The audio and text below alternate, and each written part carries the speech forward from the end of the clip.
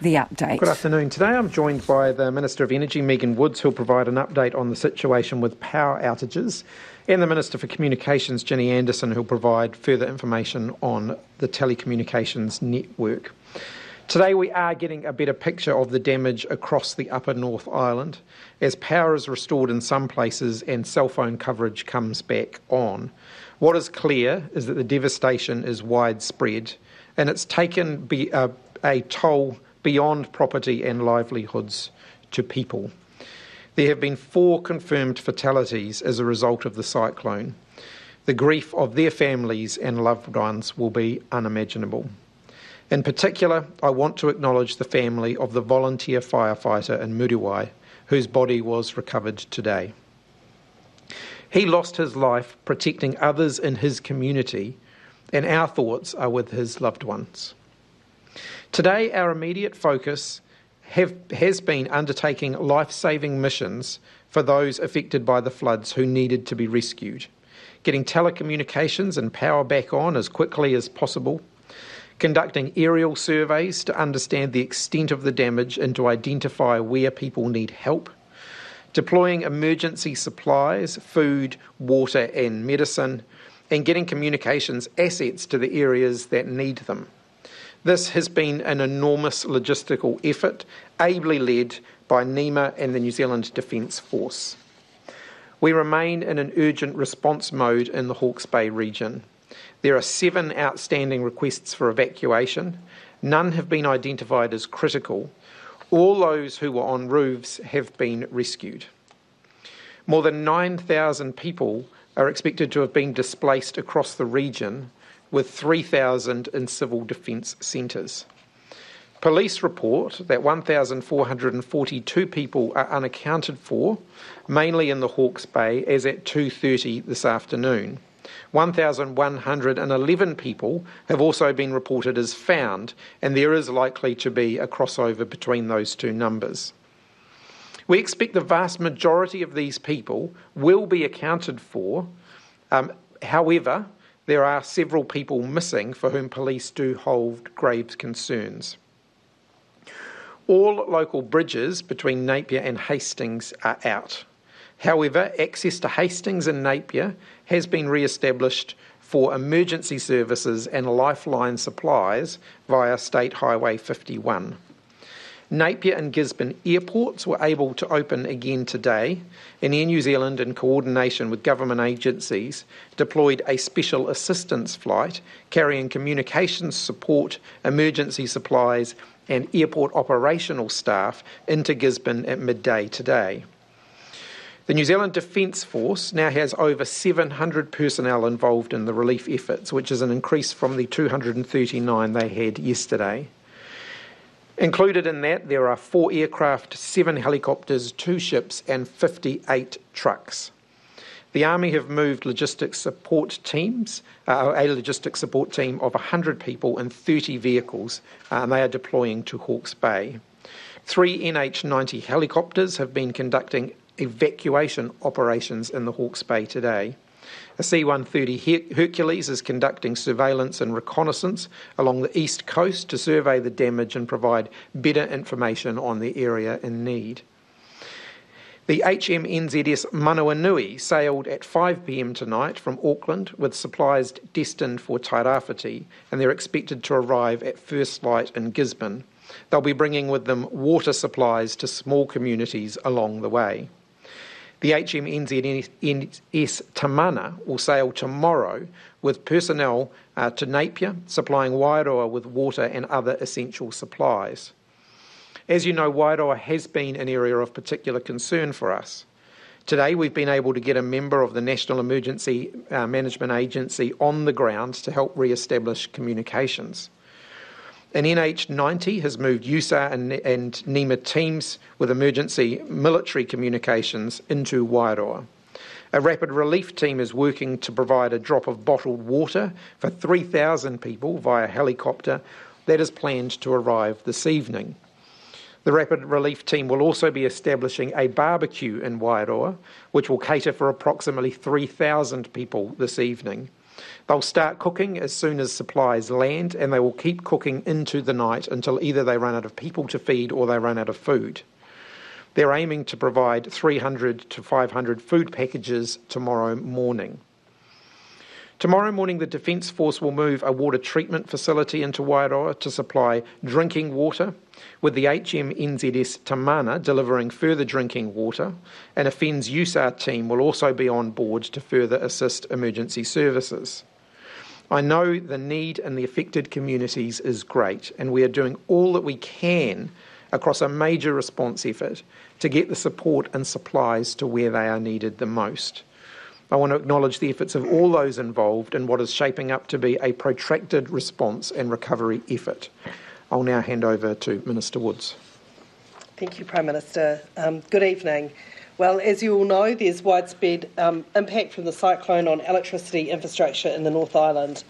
Companies are working to restore electricity as quickly as possible, and we're getting regular updates on progress. Since yesterday, 65,000 households across the North Island have had power restored.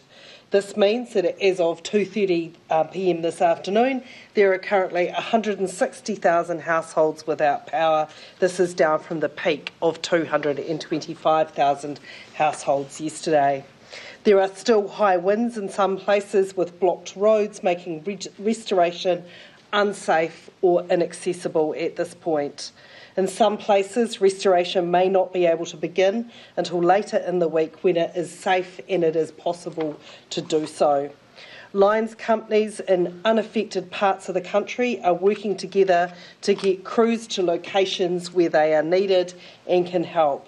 And this involves transport logistics of both personnel and equipment. The government is assisting with this through the New Zealand Defence Force to get crew and equipment up to Northland in the first instance, and looking at what support will be required in other locations as we progress. I have also asked the electricity retailers to look at whether they have people and engineering expertise that can be helped with the effort to get power transmission restored. In Hawke's Bay, with the Radcliffe substation out of action, Transpower is working on a bypass to connect the Whakatū substation to allow more customers to get reconnected. This is obviously a significant event with a level of damage to our electricity infrastructure that we have not seen since Cyclone Bola. I know there are many people who, on top of dealing with damaged properties and no power, and in some cases it will not be clear exactly when it will be restored, but we will keep information flowing as soon as it comes to hand. I acknowledge that this can be frustrating for people and it can be upsetting. In regard to fuel, the government has set up the Fuel Sector Coordinating Entity under the National Fuel Plan, which comprises fuel companies, retailers, MB and NEMA. This is giving a picture of open fuel stations in affected areas so that local civil defence emergency management can access fuel to undertake response activities as required.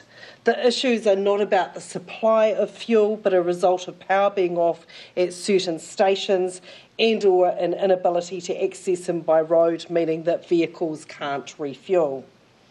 Fuel companies are working to bring stations back online as fast as possible and working to restock where needed as roads open safely. Fuel is considered a lifeline service for priority access through roads as they open. There's a few other points on fuel. State Highway 2 to Napier has now been open to lifeline services, including fuel, which is allowing better servicing to that region.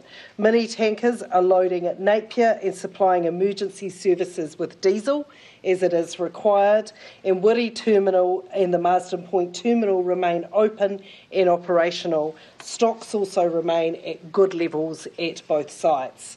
The Whangarei Harbour is of course opening today, and import ships are scheduled to arrive tomorrow. We understand that conditions are looking favourable for their berthing on arrival. And I'll now hand over to my colleague to update on telecommunications issues. Thank you, Minister Woods. Tēnā koutou. The three main areas that have been impacted the most for connectivity are Northland, Coromandel and Hawke's Bay, with Hawke's Bay having Napier, also Gisborne having some impacts in that space. I'd like to acknowledge the fact that our telecommunications companies are working collectively to identify what assets and obstacles are in each of these areas. There have been 5 main breaks in fibre across New Zealand. 2 of these have been restored already. Coromandel has been restored this afternoon, and also north of Taupō has been restored. In terms of Northland, the main areas that we are focusing on is to increase the generator reach. So there will be generators in place to increase those cell phone towers that have not been operating. One of the main areas we're also focusing on for Northland is to get power back up so those cell phone towers can then be activated. In terms of Coromandel, now that we have fibre restored in that area, we expect connectivity to improve over the next 48 hours. In terms of Gisborne, there have been 2 major fibre outages going into Gisborne. There are intermediary measures being made with satellite and also generators.